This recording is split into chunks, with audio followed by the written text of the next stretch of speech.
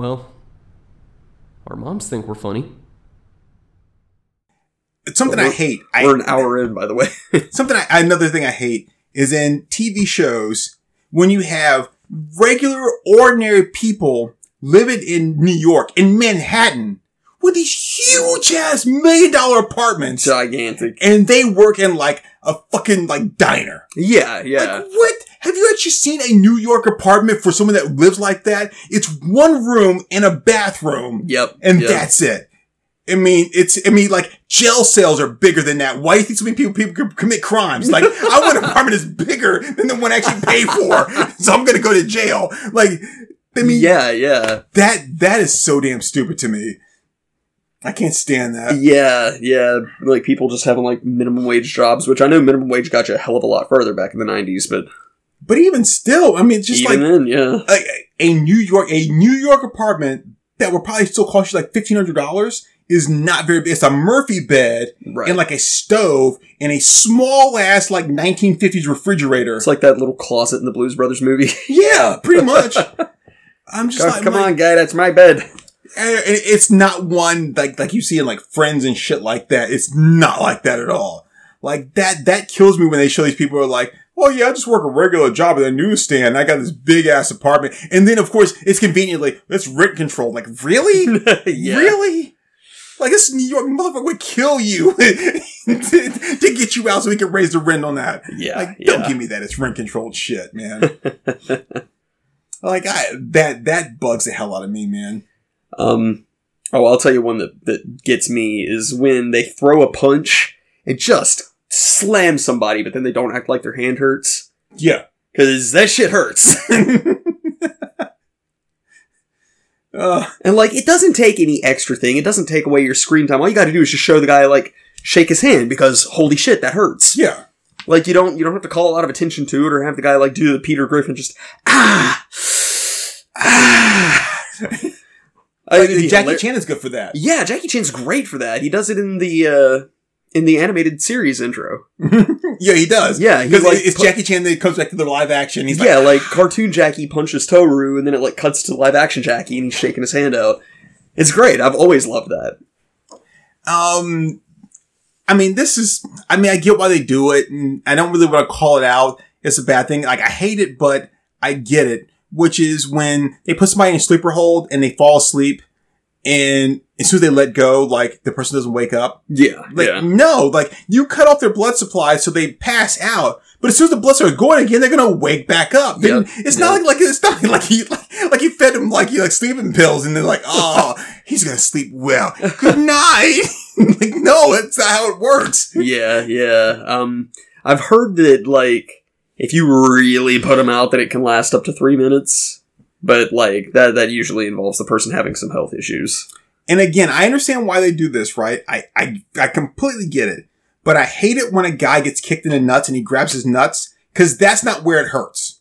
No, it hurts in your lower abdomen. Like, when you get kicked in the nuts, like, all of a sudden, your lower abdomen is like, it just like clenches up, and that's where it hurts. Your nuts don't feel shit, but your lower abdomen is like, oh my god, like I'm trying to pass a fucking football. Like, that's where it hurts. But they always grab their nuts and roll them around the ground. Oh, my nuts, like, dude, that's not where it hurts. That's why so many people throw up when they get kicked in the nuts. Yeah, because it just like immediately goes in there. Yeah, it's horrible. Yeah, and I hate that because that's such a like, you don't know how nuts work kind of thing. Like, right. So, spoiler warning for Prisoners of the Ghostland for those who haven't seen it. You can skip ahead a little bit, but there's in the final fight scene, Nick Cage gets kicked in his one remaining testicle. Because I explained the circumstance of him losing the first one. So, like, it's this really well choreographed fight. He's fighting the mayor's bodyguard. And so, like, they both just, like, simultaneously kick each other in the groin. And so, like, Nick Cage just kind of staggers back, and he stands there and he just goes, fuck! The camera cuts off. It's so good.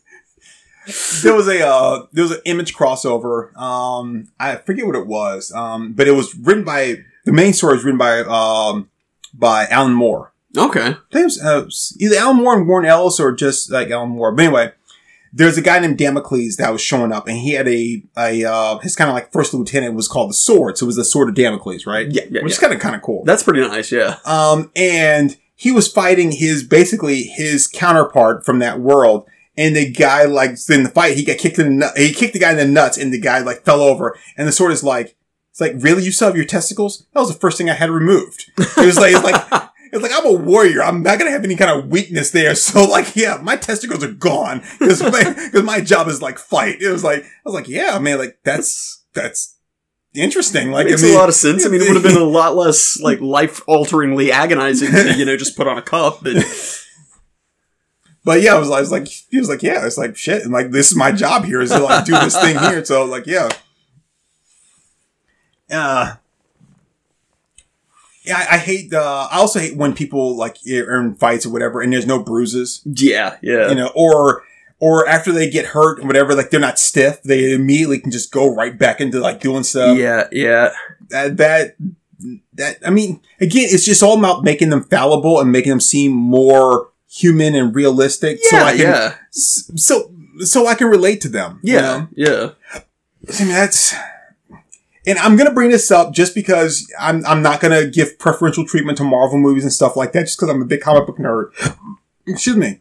But Iron Man's armor has absolutely no padding in it. It's just armor and man. Yeah. So when he gets knocked out of the sky, like, that shit hurts. It absolutely should. Like, I mean, he's got nothing in there to secure him, no kind of cushion. It's him in, like, a very thin plating of, like, titanium. Like, that's it. So, like, yeah. Like, yeah, I would think that they should have addressed that between the first and the second movie. Like, in the second movie, he talks about, I'm padding this thing up because, good lord. But he can't because of the way it all comes up and, that's true. Yeah, it's all segmented. So, yeah. Now I do like, that's a trope I like when superheroes address, like, issues with their costumes, because I know in, like, Dark Knight, he tells Morgan Freeman, he's like, I want to be able to move my head. Yeah. Like, I want to be able to turn my neck, and, like, I was so glad that they addressed that. Yeah, because that's always been an issue I've had with Batman's costume. I love the first Batman movie with Michael Keaton when he has to look up and he arches his back way back. Yeah.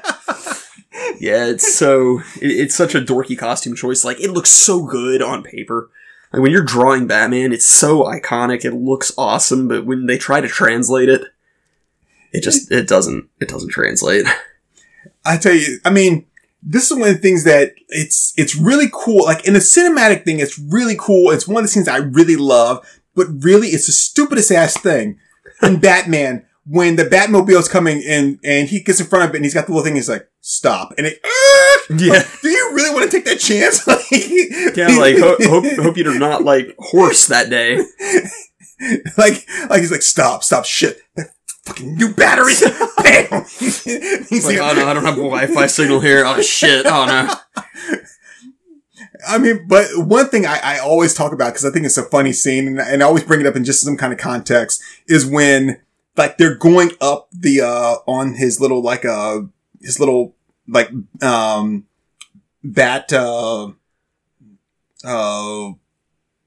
like the foot repelling device, right? Yeah, the bat grappling hook or Thank whatever. you. And all of a sudden it gets stuck. He's like, how much do you weigh? She's like, well, before that, he's like, how much do you weigh? She's like, about 108. And then they go up there and they get stuck. And then when they land, he's like, you weigh a little bit more than 108. And she's like, I love that. Yeah. Yeah, see, I really like stuff where, like, the guy's, like, super professional about stuff like that. Like, Transporter's really good about that. Oh, yeah. Where he's just, like, super precise about the numbers. I actually like that trope a lot. I love that he's like, you said 3 guys. like, I only have gas for this many people, and I made the car set up for this many people here, so. That's so good. God, I love that opening scene. But yeah, speaking of asking women how much they weigh, in Liar Liar, he asks Jennifer Tilly's character how much she weighs. And I can't remember what she says. It's like 110 or 115 or something. He goes, in your bra. Such a Jim Carrey response. Jennifer Tilly is so hot. She is stupid hot. Like, my God, her voice is incredible. Oh, it is. It's so baby doll sweet. Gina Gershon. That's what I was thinking of. Okay. You brought it back around because you mentioned Jennifer Tilly. Yeah. Jennifer Tilly and Gina Gershon are in Bound, the Wachowski movie. Yeah. Oh, I think you do the masterpiece.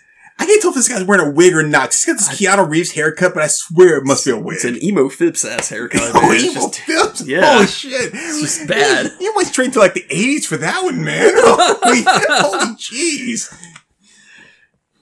It's a pretty terrible haircut. I like how Hitler got a job as a plumber. Later in life. He looks like the love child of Adolf Hitler and John Cleese. 9 toilet is clogged. This truly is Mein Kampf.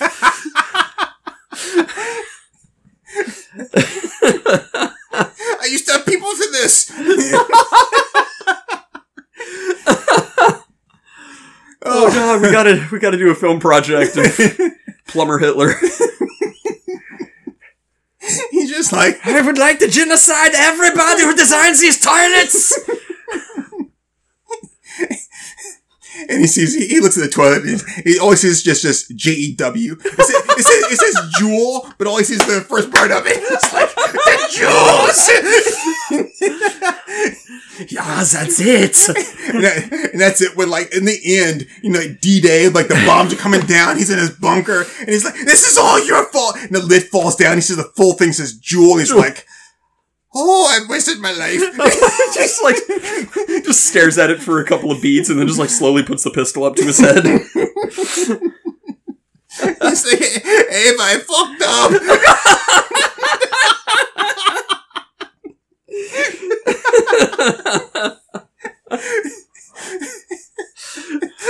We should have gone with your pasta maker idea.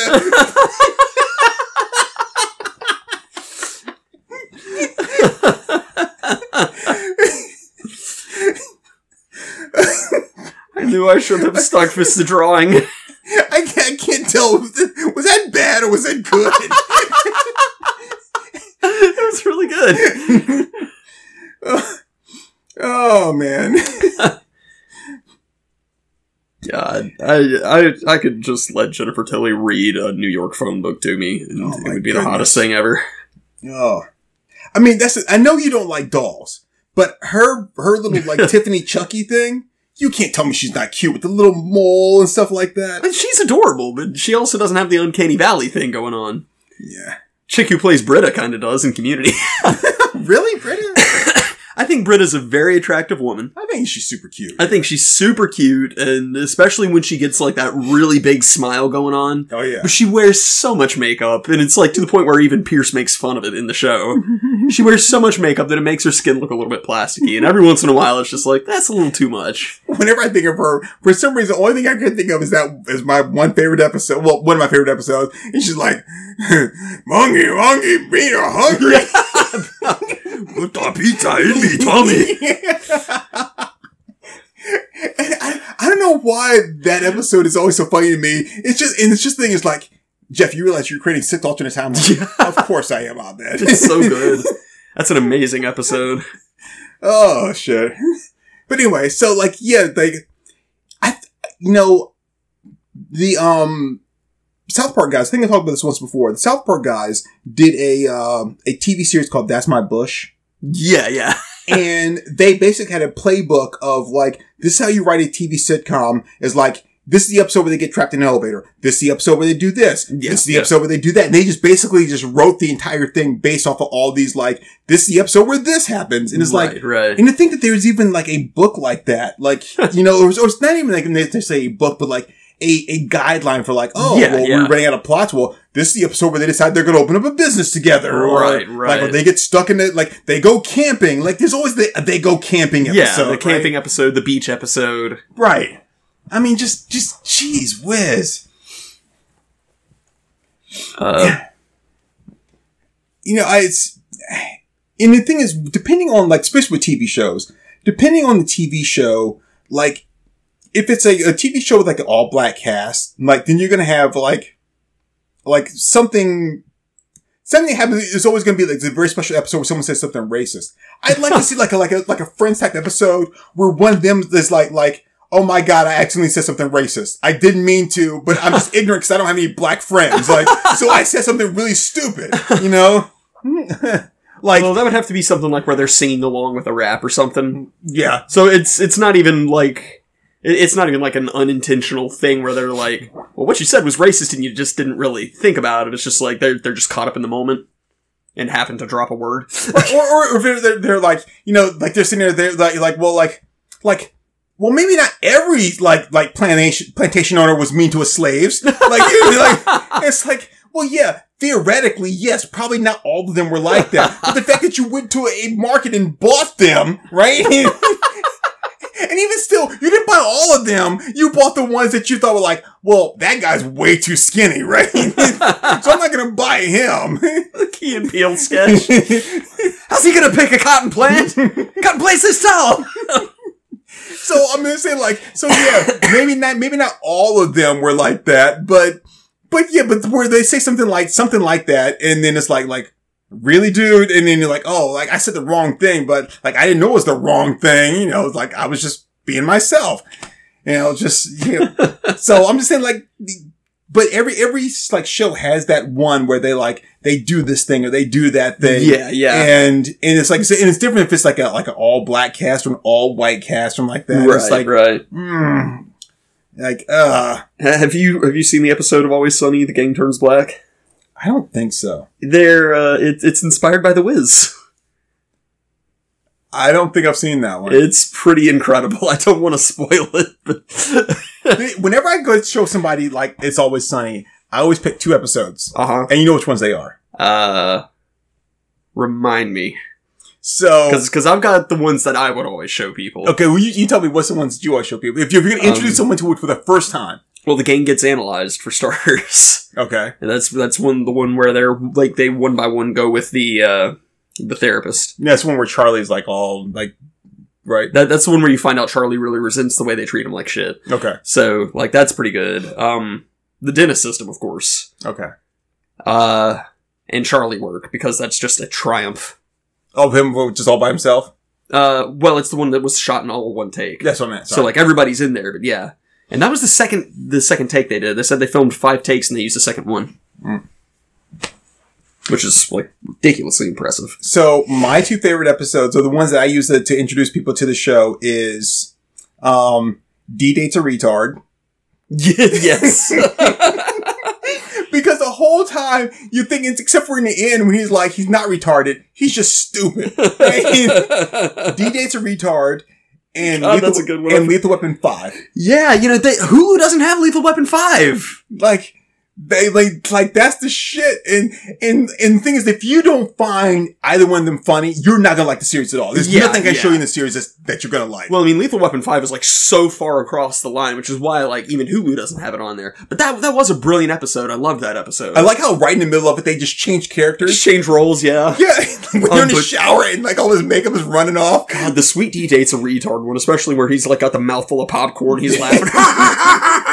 And when she and Dennis are like, it's like 2 points. It's like, wait, you can't count that. It's like, and they're just making up points. Like, yeah.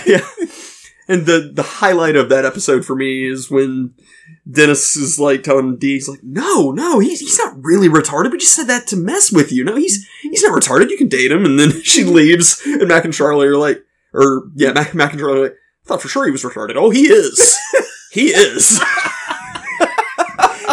And the one where, my next one would be like either the board game, the first board game one. Charlie McDennis, yeah. Or the one where D is the comedian. Oh God, yeah, The Gang Breaks Sweet D. Oh God, that one is so fucked up. Another one that's really top for me is Mac and Dennis Move to the Suburbs. Oh God, that's really good. And like what I love about that, I mean, everything about it's brilliant. Like him, Dennis yelling at people during his commute is just beautiful. Just, you pig! You fat pig! Children walk on this road! But the whole thing at the very end where the entire episode Mac is hearing the smoke detector beeping because the battery's low. And every time Dennis is like, I don't hear anything. What are you thinking? I don't know what your problem is. And at the very end of it, when they're having their breakdown, he's like, of course I've heard it this whole time. He's like, you've heard it the whole time. Why didn't you tell me? And he's like, because I hate you. It's so raw and so real.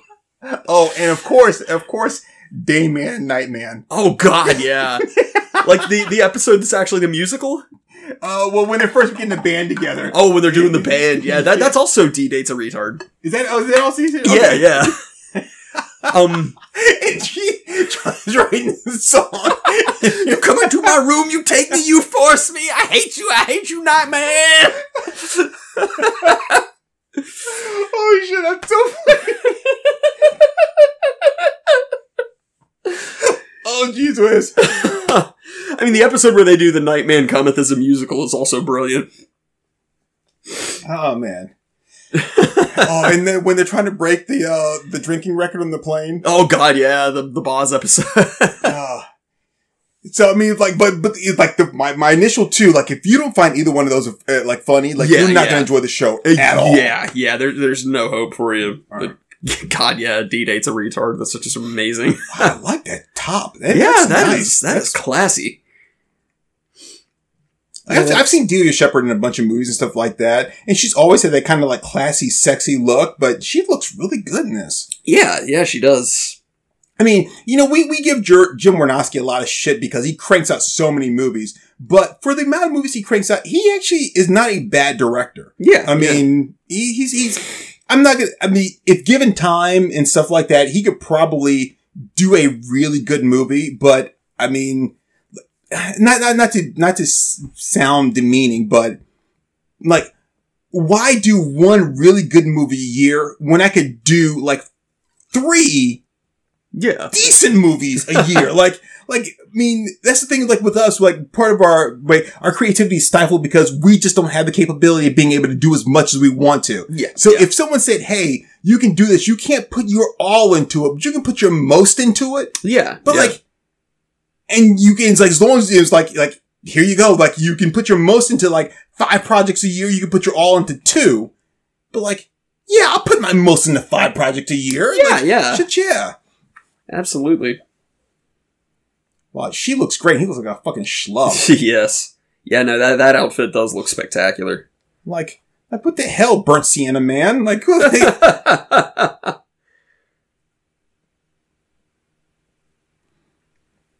Yeah, his jacket is very ill-fitting. Her outfit just looks spectacular. But like, he's got like the pants and the shirt that matches and everything else is like, ugh. And this caricature of like a detective, like, it's so bad. But yeah, I mean, that's another trope I fucking hate is the misunderstanding, but they don't give the person the chance to like explain themselves. Oh yeah, like. Sure, like a misunderstanding, sure, I get it, whatever, but like, and this is super common with like romance movies, but then it's like, they see the thing, they draw the wrong conclusion, and the guy's like, wait, I can explain, and then they just walk out. It's like, he literally tried to explain. Yeah. You bitch! You dumb bitch! It's one thing if you're looking at like a My Cousin Vinny thing where it's like, and then he shot the clerk. I shot the clerk? I shot the clerk? You know, and then it's like, he confessed, he said, I shot the clerk. And they're like, well, I mean, they were clearly trying to railroad him. So like, yeah. Yeah, like that was funny. That was played for laughs. But. Right. But when someone sees like the wrong thing, like, I saw you kiss her. It's like, well, she's my cousin or whatever. She kissed me. Like, what kind of cousins have you got, Turk? I mean, they're cousins, you know. I mean, cousins are fucked up anyway. That's okay. I just gotta talk about this. Like, I think it's kind of funny where like, if you are like the brother or sister or niece or nephew, right? Yeah. Like, everything's cool. But when you get into the cousin realm, like, you're fucked up. But on their side of it, right? It's like, you're the fucked up person. But yeah, cousins are notoriously like just like weird ass shit, you know? Yeah. Like, it's like, yeah, I'm a cousin. I tell you, I had she's dead now. And I'm not going to talk shit about her.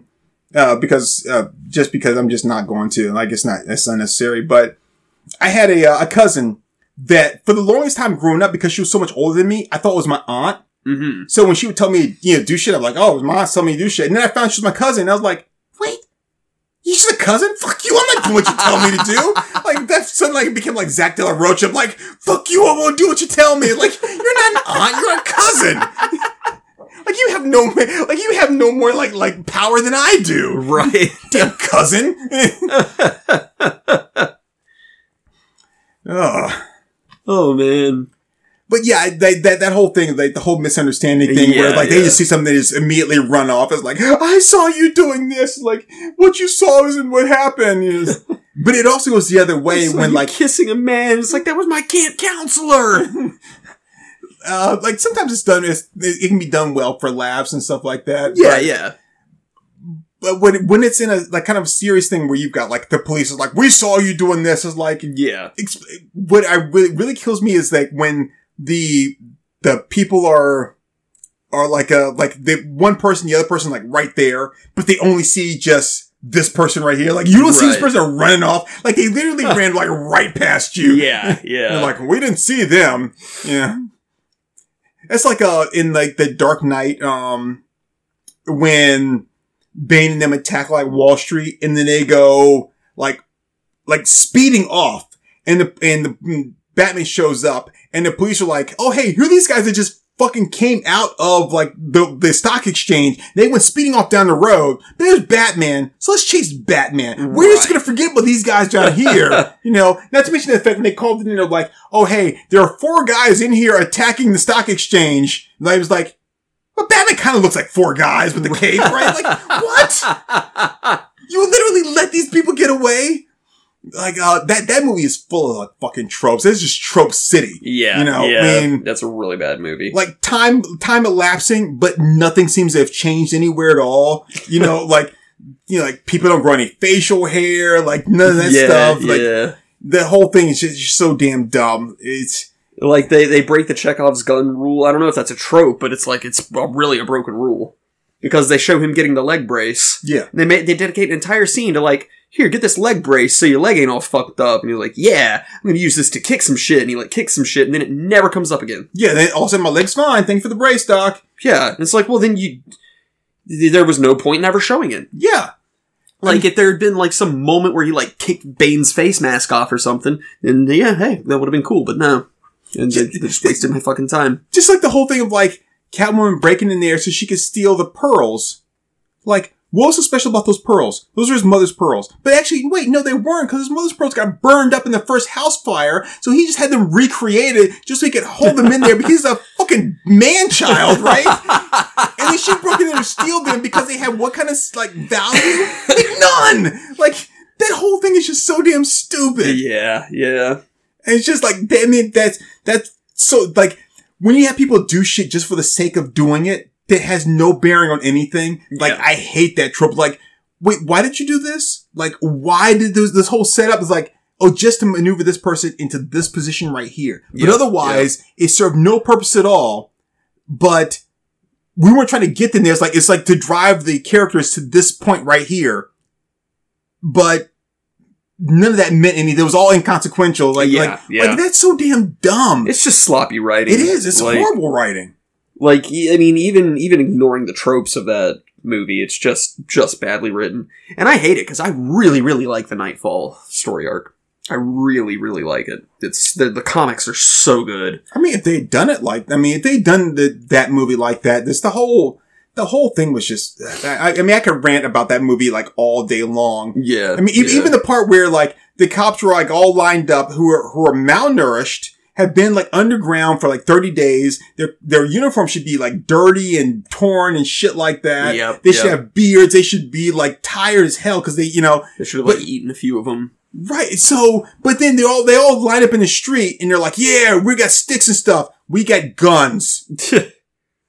And instead of them like just shooting them down, they end up clashing. Like, how does that work? Yeah. That doesn't work at all. Like, none of that, like, this is so, like, I mean, that whole thing, like, standoffs, I think I can't stand, like, an unnecessary standoff. It's one thing if you can, if you've got the bad guy who's been, like, for example, Tombstone is a great, like, interpretation of a standoff. That's a beautiful standoff. Where it's like, okay, like, come on, Wyatt. It's like, wait, you're not Wyatt. And it's like, oh, you're expecting that? Sorry, you don't get that. Right? It's like, I love that because, like, it's building up to that thing where, like, where the 2 guys are gonna finally duke it out. It's like, that's so unnecessary. Yeah. You know, it's like, that's so unnecessary. God, Tombstone's an amazing movie. Yeah. No, I think the only way to properly handle the whole Batman meets Bane story and to handle the Nightfall type thing is if you'd dedicated the first 2 movies to setting things up. Because, like, every character that's integral to that comic run, nowhere to be seen in the Dark Knight trilogy. Mm-hmm. So, like, you need Nightwing, as well as Robin. Mm-hmm. You need Anarchy. You need Azario. You need, like, the whole story arc where Batman gets sick and they break all the bad guys out of Arkham and all that. So you really need to establish, like, all of these villains. There's no way you can do Batman Begins and then do a sequel where it's like, well, we're going to introduce the Joker and then bring in Bane. Like, it was built off of so much history from the comics. That would be like if you did a Batman movie with Batman and Robin, and then the next movie you have the Joker kill Batman. It's like, kill Robin. It's like, well, like if you introduce Robin in one movie and then in the start of the next movie, like the Joker kills him, like, yeah, no, because you have to understand, like, how did Robin get killed by the Joker? Well, Jason Todd didn't listen to Batman. That was a whole thing. That's what led him to that. Like, it's just like one of my favorite episodes of the Batman animated series, right? Which is the one with Clayface and a little girl. Yep. God, I love that episode. Oh my God. But the thing is, Batman's like, he's like, stop. Just, you know, like, you're not doing this properly. Follow the evidence. We're going to do this thing. We're going to track this guy down. Like, we don't have time for that. It's like, yes, we do, Robin. And Batman figures shit out long before Robin does. Yeah. And, you know, it's like, and that's thing, like, Jason Todd did not follow the process. Yeah. He didn't follow Batman. And because of that, when he was so easily lured away. And then next thing you know, he was like, oh, hey, like, my name's Mr. Crowbar. He was my friend who was also a crowbar. So that's stupid. So I'm like that's the thing. Like, that's why it happened. It wasn't just because, like, the Joker, like, I was like, no, because he didn't follow the rules, you know? Yeah. So. And that is integral to the Nightfall thing, because when he's rounding up the bad guys and getting them back into Arkham, Scarecrow and Joker buddy up. And so Scarecrow blasts him with the gas while he's going through the tunnels. And the thing he fears most is having to relive Robin dying at the hands of the Joker. So he just starts beating the shit out of the Scarecrow. And he just starts screaming, "This is for Robin." And so just beats him to within an inch of his life. And Joker shows up later. He's like, "Dude, what happened?" He's like, "He got the gas." It made him mad. You know, he punched me all. He just kept saying Roombas. They're like little Alfreds. You have to have the death in the family thing. You can't properly tell Nightfall without that. But, like, so much of Nightfall, like, Bane breaks Batman pretty early on in the story. A huge portion of this is Batman trying to recover. And also trying to find his mojo back. Yeah. Cause it's not like in the movie where he just, like, does some pull-ups, climbs his way out, and is like, "My back is better! Huzzah!" No, it's like... Oh shit, sorry. The Motel Girl, I said it was Ava Fabian, but it's not. It was Roberta Vasquez. Yeah. From Andy Sedaris movies. Oh yeah, nice. Yeah. She looks so much shorter compared to that guy. Yeah, she did. Sorry. But yeah, you were saying... But yeah, no, like... I mean, there's so many issues where he's, like, wheelchair bound, and he's, like, just trying to like, function in a wheelchair, and, like, trying to deal with, like, he doesn't want Gotham to know that Batman is out of commission. Mm-hmm. And so that's why Azario comes in. So, like, that's right. It's been so long since I've read it.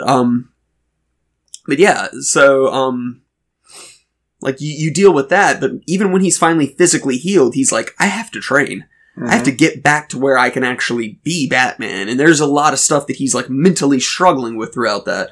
So, like, it takes a long time. It's a very, very long story arc. Yeah, it is. And, I mean, and in that time, it's like, you have Azrael and the new bat suit and shit like that just going off the rails. Yeah, and it's great. I love it. And then Batman's gonna be like, he can't just step back into Batman's like, I've got to take this back from him. Like, it's a whole trial by fire thing. It's like, not only that, like, I'm back, but I've got to prove to you and everyone else and myself that I'm back. Yeah. And even, like, the initial confrontation, like, Batman shows up and he's like, what have you been doing? He's like, I've been cleaning shit up because you won't do it. Like, you're too much of a pussy to kill the Joker. I'll do it. This problem that you haven't been able to solve for years, I can do it. I can solve it in 3 minutes. Yeah. So, like, Azrael addresses all the shit that we've always criticized Batman for. But, and I was gonna, so another trope that I don't really care for is, wow, Becky LeBeau wrote and sang 2 songs in this movie. No, 3 songs in this movie. Holy shit. Including the title song. Is the whole, you were just talking about, like, I'm doing this, like, I'm doing what you never could do or whatever, that kind of thing. Yeah. Like, and then the hero's gotta fight his way back. But it's always it's never done in a way that makes sense as far as, like, I'm fighting my way back to, like, in this case with Batman, like, this guy had not only taken over, but he was like, I'm doing a better job than you. Like you did a job, but you didn't do the real job. Right. So, like, I'm taking over the city now. Like, it's my city to protect. I'm not going to let you come back. You're going to go back to doing it your way, which wasn't working. Right. And Batman's like, it was working, in the way that best suits the people. Yeah. Your way is not it. Because now everybody's terrified. Right. and the name Batman doesn't mean, like, that doesn't mean security or doesn't make me feel safe anymore. It scares me more than the actual criminals that are out there. Right. And it's like, so now, not only do I have to, like, stop you and take back my name, but I've got to redeem my name and what it means. And they kind of started setting that up of sorts with the end of, the Dark Knight, Yeah. So, cause I kept saying Dark Knight, but I meant Dark Knight Rises, but in the end of the Dark Knight, when, they'll do the whole thing of, like, because he's the only one that can and all that kind of stuff. And he's got to, like, redeem his name back. But then what does he do? He just disappears. Yep. Like, I'm not going to fight anymore. Like, I give up, I mean, and he doesn't even try to, like, get his name back or anything else. It's like, come on, like, that's the whole thing. Is like, you've got to earn that shit. Like, just like you earned it in the beginning, you've got to earn it again. But you never see that. It's always like all I have to do is just climb back to the top of the ladder, beat you, and then ta-da, I'm here again. And everyone's like, yay, it's him again. Woohoo, we're all so happy. Like, that's the thing. Like, they condensed it so much that, like, you've somehow taken a broken back, borderline paralysis, a completely broken man, and, like, everything that he's worked for and tried to build up over years, at risk of completely falling apart, and you've decided, well, yeah, we can skim all that. Yeah. He breaks his back, a month later, he's better. Yeah. He's good. It's like, well, that just completely destroyed all the impact of everything. Yeah. Not to mention the fact that, like, he's somewhere in, like, like, the fucking desert and, like, like, wherever he was in, like, and then he gets back to Gotham in, like, 2 hours. Like, what? Yeah, the famous desert 2 hours outside of Gotham. Yeah. By foot. Now that is a trope I don't care for, though, at the end of Dark Knight Rises, is when the hero, who's, like, obviously the only man for the job and, like, succeeds in accomplishing things and then retires at the end. Oh, yeah. Like, I'm getting out of the business. Time for someone else to be a hero. I hate that shit. They do that at the end of Spy Kids 3, too. Oh, so I'll tell you one thing I hate, and Dark Knight is really good. Dark Knight is just full of, like, fucking tropes that don't make any sense. It's a terrible movie. It is. Or Dark Knight Rises. Or, sorry, Dark Knight Rises. Is the thing where it's like, oh, this thing is like, has been broken this whole time and I never could fix it. And it's like, oh, well, what do you know? He fixed it. When? When he was broke and nailing like Bane's chick? When he was like in the prison cell? When did he have time to fix this? When did he ever show up to fix this? Yeah. And you're supposed to be so fucking smart. And when did he have time to fix this and be able to do something you couldn't do? Yeah. You're fucking R&D. I mean, you took a guy that was so damn smart and so damn clever that delivers that beautiful line. He's like, well, let me get this straight here. You think that your employer, like the richest man in Gotham, spends his nights running around beating the shit out of criminals, right? And you want to blackmail him? good luck with that. Like, Yeah, that's such a great line. And you just completely turn him into a moron. Oh, I couldn't fix this. It's like, well, work good. like, I don't know anything about electronics, because I spent my years, like, running around street gangs trying to learn how to, like, get out of handcuffs and how to fight, but I think I could take my hand at it. Sure, why not? And I'm gonna do it in between all this other shit that's going on and getting my back broken and everything else. Isn't that the point where Batman like hacks into everybody's phone? No, that was in Dark Knight. That was Dark Knight? Right. Because all I remember is like kind of thinking that was fucked up. And then Morgan Freeman's character going, this is wrong. Yeah. It's like, yeah, thank you. That is wrong. That's not very like cash money of you, Batman. And so the end part is cool when he's like, when we're done, just say your name, and he says it, and then the whole system gets wiped out. It's like, oh, okay, cool. You could have fucking told me that, though, right? You didn't have to be a dick about it. Like, don't forget, like, okay, like, I'm talking to Batman right now, right? But I also know you're Bruce Wayne. So don't play the dual identity thing with me, right? It's like, I'm Batman, I'm gonna talk like this, and like, I'm Bruce Wayne, I'm gonna be completely open with you. Like, like, no, dude. Like, you can talk to me as both Batman and Bruce Wayne. I know who you are. Don't fucking dick me around like that. I mean, oh God, that movie is so bad. Yeah.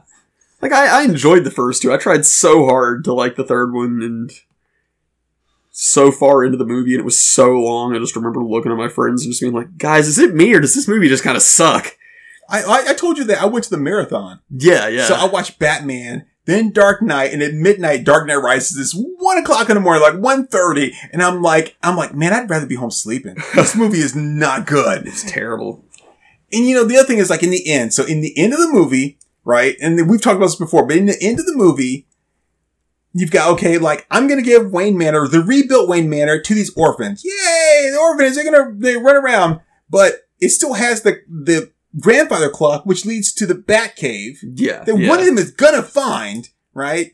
Because, and by the way, how did I leave that to the orphans? Because, like, I lost all my shit when somehow, like, the stock exchange took all my money, because that's how shit works. Like, whatever. Like, I don't have any money at all. It's all in stock. So whenever I want to pay my electric bill, like, here's like 2 shares of Wayne Enterprise. Like, that'll take care of my electric bill for like the next 2 months. Like, that's not how that shit works. But then he is like, oh, hey, officer, whatever it is that used to be an orphan too, right? Here you go. Here's the keys to the Batcave. Great. I got, like, all this equipment that I can't use. I got a fucking suit that doesn't fit me. I don't have the money to make any of this stuff work. And oh, by the way, above my head, I got a bunch of fucking orphans that won't quiet the fuck down. Bum, bum, bum, bum, bum. Shut the fuck up, you little peerless bastards. like, come on. That whole thing is stupid. Yeah, it's just damn dumb. It's pretty terrible. I'm like, this is horrible. But like, that's supposed to be a satisfying ending. That's supposed to be a satisfying ending to everything. Like, okay, here you go. I'm gonna placate you and give you these little things. And here's another trope too, is when someone does something like that, where it's like, my first name is Robin. Robin's the character's name. Like, Dick Grayson's name is not Robin Dick Grayson, right? Dick Grayson. It's Dick Grayson. So, like, the fact his first name is Robin, like, that means shit. But, like, oh, let's just toss a little, like nerdy bone to the audience or whatever to make them get all, like, wet. And, like, no, that's just damn dumb. If anything, you made my heart on go away. Like, this is stupid. Like, I was like full on hard, and then like you were like, well, actually I wasn't, because that movie's shit. But I mean, well, it's just you. You don't have any parents. I guess we'll call you Robin Solo. I still like Crow fans thing when the first like Batman and Robin movie, when he's like, "What's that on your like on your helmet?" It was like, it's like a Robin, like, my dad was like falling from the trapeze, and I grabbed the thing and I swung in there and grabbed it. It's like, man, you were fast like a Robin. And then he was like, what's that on your helmet? It's like, is that a piece of shit? He's like, yeah, like my dad was falling. I swung in there and grabbed him. He's like, man, you were slicker than shit.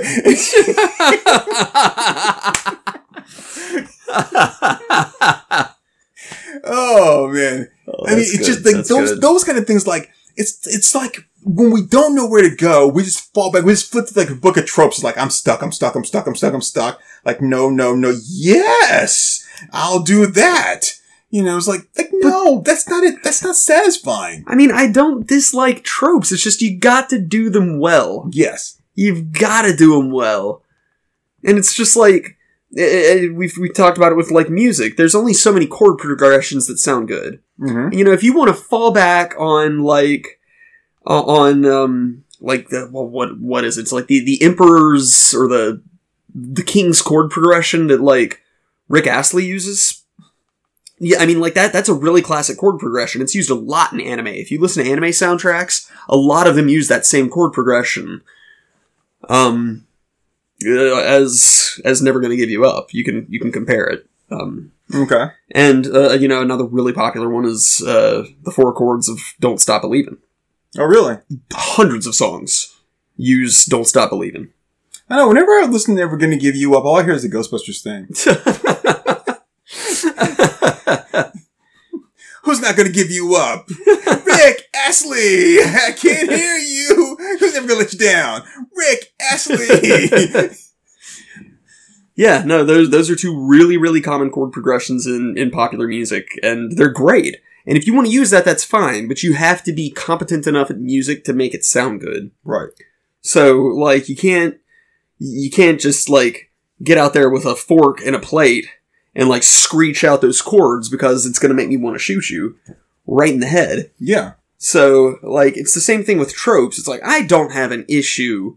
Like, if you wanna have, like, the brilliant hacker, that's fine. Get me a brilliant hacker. Show me a brilliant hacker hacking the system quickly, but don't just do, I'm in. Yo, so I was gonna mention that, like, cause, like, all my IT, like, guys, they were, like, talking about this, or, like, cause they hate this, especially in the Arrowverse. Yeah. Well, particularly cause they were talking about that, which is, and this is something that I've watched, I'm like, holy shit, you're right, like, this happens all the time, which is the hacker that only uses the keyboard and no mouse. Yeah, yeah. You know, it's like, it's the keyboard and no mouse, and then that's it. It's like, I mean, they do everything that way. It's like, yeah. Who doesn't use the mouse? Like, it's ridiculous. Yeah. It's so damn stupid. It's like they've just got like an MS-DOS interface. Or the movies where like shooting the monitor like destroys the computer. Like, what is this, like an old Apple like computer? Like this doesn't work that way. Yeah, I hate that. But yeah, like, you know, I like a good hacking scene, but you gotta show that the guy is working for it. You can't just go, I'm in. Right. Like, that's so stupid. God, that's stupid. Or when they're like, they put up an 8th degree firewall. It's like, that's okay. I think I can get through it and everything. It's like, oh, no, they blocked me again. Like, there's no one actively on the other side, like, typing back to put up stuff. Like, they just have, like, the shit already there. The camera, like, pans into the little goblin inside of the computer going, I'll put up another firewall! That's not how that shit works. It drives me crazy. Hacker D&D. I cast firewall! Yeah, I mean, that's crazy. They always make it seem like, and maybe it's from just a hacker's perspective, like they're, like you see them like doing like, oh no, you think you're gonna block me, huh? Well, take this. And then you see it from everyone else's perspective, he's just like, yeah.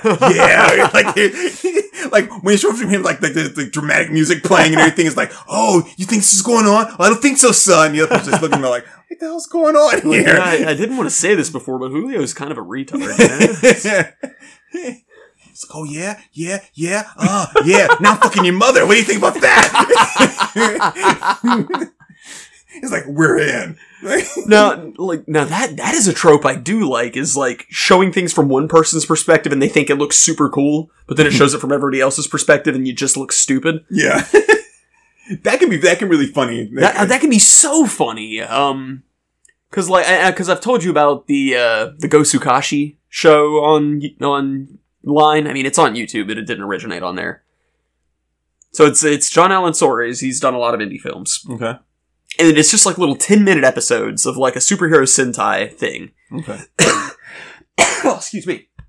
So they present this guy as like a Sentai superhero, and like the whole initial setup is like showing him like he's in costume. His friends are dressed normally. They're like, dude, you don't need to wear the costume all the time. He's like, I do. You never know when the enemy's going to strike. And so like then he And so they're just like at a fast food joint. He like looks out in the parking lot and he goes, "Oh my God, they're here now." And they're like, please don't do this. Please don't do this. And so he runs out and there's this awesomely choreographed Sentai fight scene. He's fighting these monster dudes. He's beating them up with beautiful martial arts. And then it cuts to the friend's perspective and they're still in the restaurant watching him through the window. And he's just in the parking lot going, "Hey-ya! Hey-ya!" And he just like does these little jump kicks and like does a really clumsy sweep kick. And so he's just doing the whole thing in his mind. There's nobody there? Yeah. And so like he gets back in the restaurant. He's like, "Whew, that was close." And like, there was nothing out there. He's like, no, I'm the only one who can see them. That's part of their sinister plan. My gift from the gods is that I can see these monsters and you guys can't. But if you could see them, you would thank me. And like, that's the whole premise. There's like 10 episodes of this. It's so funny. And they fall back on it so much, but like every couple of episodes, it like mixes up to whatever way he's doing it. But there's one point where he's actually beating up like a park ranger. Because he's convinced that he's one of the bad guys in disguise. So, like, it's this amazing fight scene of, like, this superhero versus this bad guy. And then it, like, cuts to his girlfriend's perspective, and she's just, like, staring at him looking horrified, and he's on top of this park ranger, just punching him in the face over and over. Dressed as a superhero. It's amazing. Now, you've never seen Buckaroo Banzai, right? Not yet, no. Okay. So, Buckaroo Banzai is great because it's so tongue-in-cheek without looking at the camera and being like, huh? Right, it's just straight on, just like tongue, like, it's not a big budget, but it's a big budget, like, Hollywood movie where they treat it like it's a low budget movie while at the same time trying to play it serious. Right. So, and the reason I point this out is because what you were just talking about, there's a part in there where so Buckaroo Banzai he's Buckaroo Banzai. He is a rocket scientist. He's also the top surgeon in the world. He is the surgeon and doctor for the president. Right. He's also the leader of like the lead singer, and I think he's like the keyboardist for like the biggest rock band in the world, right? It's like everything like a third grader like wants to be like, what do you want to be when you grow up? I want to be a rocket scientist, like surgeon, like rock star. Like women want him, men want to be him. Right. Then that's what he is. And so like, I love it. And I've talked about this a lot before, but the part where they're sitting there playing at this club and they're a huge band. They're playing at this little club and they're playing and stuff because everybody knows the name of Buckaroo Banzai. Cause again, scientist, surgeon, rock star. Right. And he's playing at this club and he's like, hold on. Can we stop? Can we stop for a minute? Everyone, can we stop? Someone out there is not having a good time. Oh God. And there's a girl, it's Ellen Barks here. She's like, I'm sorry. I'm just so upset. And it was like he just stops like someone out there is not having a good time. It's so damn funny. And then he's like, what's your name? And all that stuff. But he gets a call. They're like, Buckaroo, the telephone's for you. It's the president. So he goes to his phone booth to take the call. And he gets in there and he's like, hello. And he's like, hello. And then all of a sudden, like the good aliens zap him with this, this thing that enables him to be able to like see the bad aliens. Yeah. And so they zap him with that and he's like, he starts freaking out like, what are you? And he's like, give me a pen. He grabs a pen. He like writes his equation in his hand and he's like, we got to get back to the conference or, press conference. So they run back in there and he runs in there and he looks in the audience. You can see like the people out there. They're actually like the evil people. And he's like, out there is like, they're electrodes from the 8th dimension. It's so great. That's probably where Go Tsukashi got it, honestly. It's so over the top, but it's played just straight. Like it's so played straight. But then like he like makes these masks for everyone else to be able to see the electrodes. It is like bubble wrap that's been cut in shape of a mask with 2 eye holes. Wow. And they put that and they tie it on and it lets them see that is just how insane it is. But it's so damn funny. I love that. I love that. Dude, it's so crazy and funny. And then you've got like the scenes where he's like, Tommy, give her your jacket. He's like, like, why my jacket? He's like, because you're perfect, Tommy. He's like, oh, okay. He's like, That's it. Like, that's all there is to it. Like, because you're perfect Tommy. Like, okay. I love those types of nicknames. That's a trope I like. Oh. Like, in the Italian Job, they have Handsome Rob. Oh, yeah. That's awesome. And of course, like, it's perfect for Jason Statham. But it's just, he is just Handsome Rob. He said he called it Napster because he had nappy hair. It's like, he just said, because I was napping when he stole it from me. Seth Green's great in that. Yeah. Well, we're pretty far in there. We're 2 hours in, actually. Holy shit! Full 2 hours. For just tropes and less rambling and stuff? Yeah. Oh, jeez whiz. I picked a fine day to stop huffing glue. I know you didn't want to do another two-parter, but...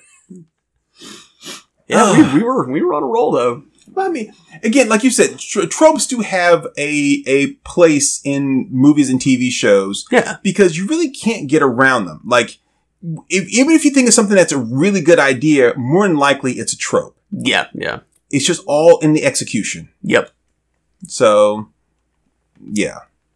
It's like cooking. Like, there's a million ingredients out there. They've all been used in cooking. You just got to make sure you're using them in the right combination and the right ratios and proportions. Right. Yeah. And if you do that, then you have a delicious, tasty dish. And you could even use that to come up with something kind of different that not a lot of people have had before. But you do it wrong and you just got shit. Yeah. Just remember, cookies need love like everything does. I say that a lot, and, just because I think it's just a funny line. It's from the Matrix. When the Oracle's making cookies, and she's like, cookies need love like everything does. Oh, yeah. But yeah, God. There it is. The fucking bane of my existence. Which one? Motorama? Motorama.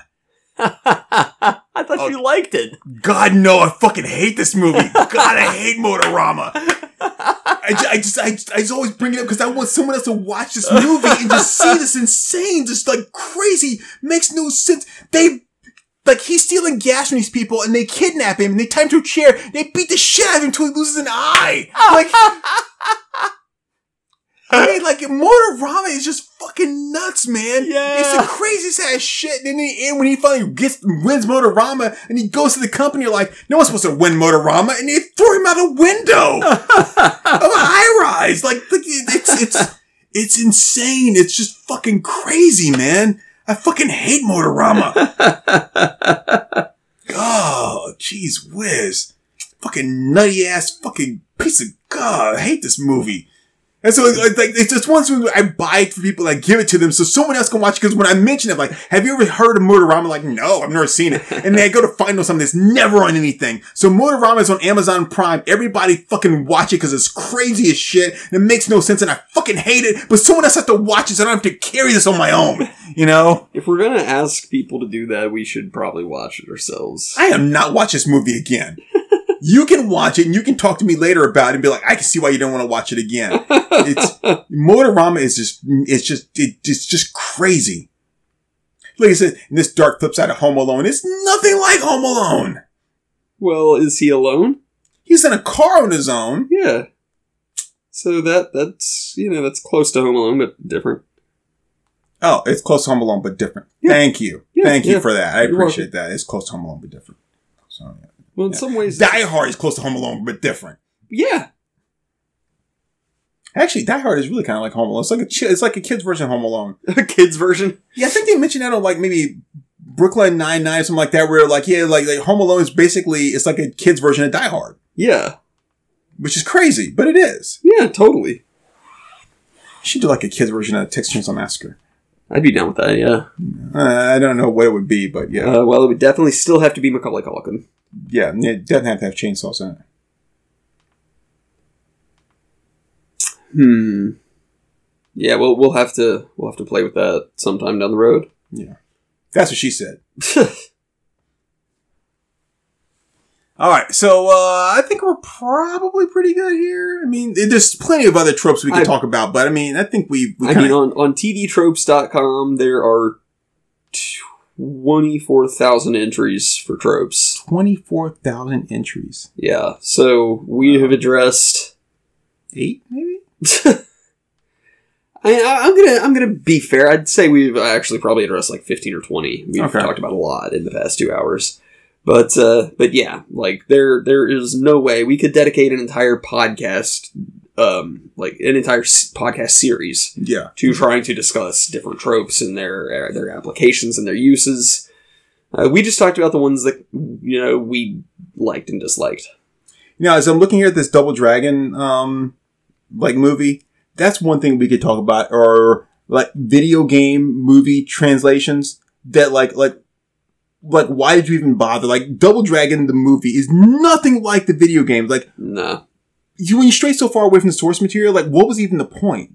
And because the name was popular. But I'm saying like doing something like that where like you did this and you went so far away from the source material, especially when video games, it was like what really were you trying to accomplish here? What did you do? But look at this. Night of the Bloody Apes. A mad scientist who transplants a gorilla's heart into his dying son saves his life, but transforming him into a monster. Is that how that works? Like, if you get a gorilla's heart, you just turn into a gorilla? If I knew it was that easy, I'd have done it a long time ago. Hell yeah, man. I want to turn into a gorilla. Yeah, I'm just like... that way when I get mad at people, I can shit in my hands and throw it at them. Or just give me, like, some gorilla strength, man. Like, shit. Well, oh, yeah, that too, yeah. I mean, I know it's wrong, it's evil, it's horrible, but I'd love to have, like, the strength to just rip somebody's face off. That would just be, like... You want to just rip his face off? I want to rip his face off. But yeah, like crush their skull like a soup can. Yeah, I mean, hell yeah. I mean, I don't know if I got to get like a full heart transplant or just maybe like one of the little lower quadrants, or I don't know. But yeah, give me some monkey strength, man. I love some monkey strength. I'm pretty sure you got to replace the entire heart. The entire heart, okay. Yeah. Oh god, then I'd probably be hairy like that guy from the movie last night. Oh god, yeah. Oh, I don't think I want that. I mean, the biggest issue is what if you become hung like a gorilla? Gorillas have really small dicks, don't they? Exactly, yeah. Yeah. They've got like inch-long dicks. Oh, well, I mean, shit. At least in the end, I get super strength, right? I mean, like, nothing else is going to change, so for now I have gorilla strength, so. Yeah. And I gain a half inch. There you go. It's a win-win for Team Deedle. All right, so. Oh, man. My name is Turk182. And I'm a Comey.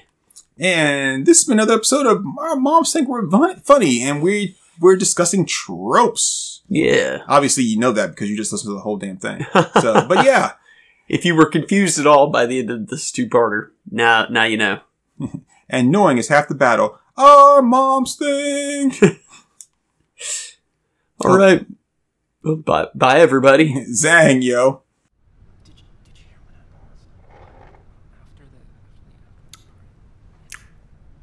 All right there, folks. That was Our Moms Think We're Funny. Let's give them a hand.